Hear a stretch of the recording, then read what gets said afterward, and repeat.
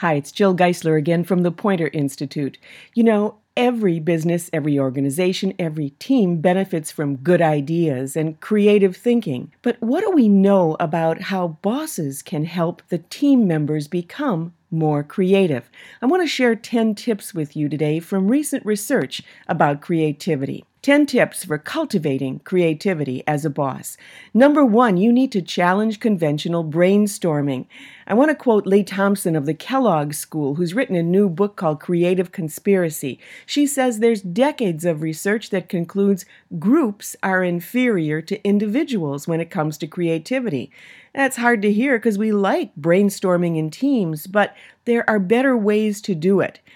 For example, number 2, she suggests that you let people think independently before you have a brainstorming meeting. She calls it a hybrid structure of alone then group. You get more and better ideas, and you can also check the quality of them. Number 3, if you're leading an idea session, ask people for quantity and creativity. Don't ask for perfection. If you tell people, we want just a couple of terrific ideas today, then they'll start to self-censor because they'll be so focused on quality. If you ask them for creative, even off-the-wall ideas, and lots of them, you'll have a better inventory to choose from. Tip number 5, banish the dragon's den. This comes from William Duggan of the Columbia Business School.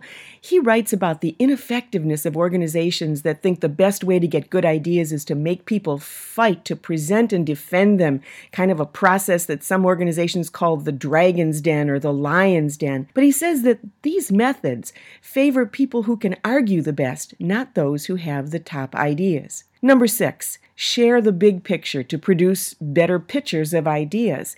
You know, often as a manager, you reject an idea that somebody pitches because it's too expensive or it might overlap to somebody else's turf or doesn't fit with overall business strategy. But these days, it's important, more important than ever, for you to share business literacy and budgets and strategy with people so they can be creative, but also have an opportunity to get traction for their idea because it will be practical and tied to priorities. Number 7, reward the givers on your team and beware of the takers. Now, I think this is fascinating. A new book, a business book called Give and Take by Adam Grant of the Wharton School. He does research on reciprocity styles, and he identifies givers, people who just instinctively help others first with nothing in it for themselves. Takers who automatically put their own interests first and, as you can imagine, don't always seek to help others. Then there are matchers, and those are a lot of people in the middle ground who simply believe in fairness and balance of trade, kind of tit for tat. Well, givers build great networks.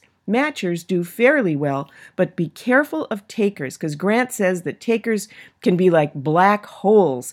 Research says they can suck energy from those around them. And also, people will punish takers. They'll withhold information from them. But interestingly, takers can sometimes sound like big idea people because they're boastful and call attention to themselves. So you have to be able to cut through the clutter. Favor those givers, not the takers. Number 8, introduce yourself to the empty chair. What's the empty chair? Well, Daniel Pink writes about it in a new book called To Sell is Human. And it's the idea of Amazon's founder Jeff Bezos, who often includes an empty chair at the table in important idea and planning meetings because it represents the customer. So maybe you want to add an empty chair to your idea session, but then when you look at it, think about every possible customer that could occupy it, not just those who maybe sound like you and the colleagues in the room with you. Number 9, make it fun. Yes, fun helps brainstorming, and since I wrote a book called Work Happy, you can imagine I like this one.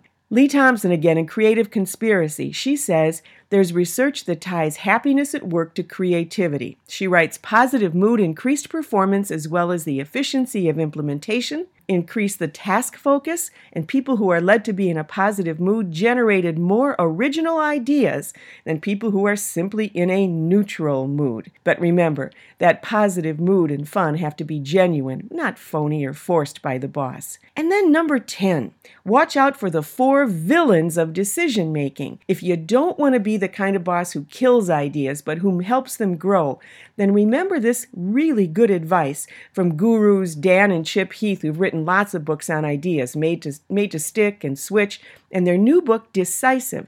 They say there are 4 barriers to good decision making.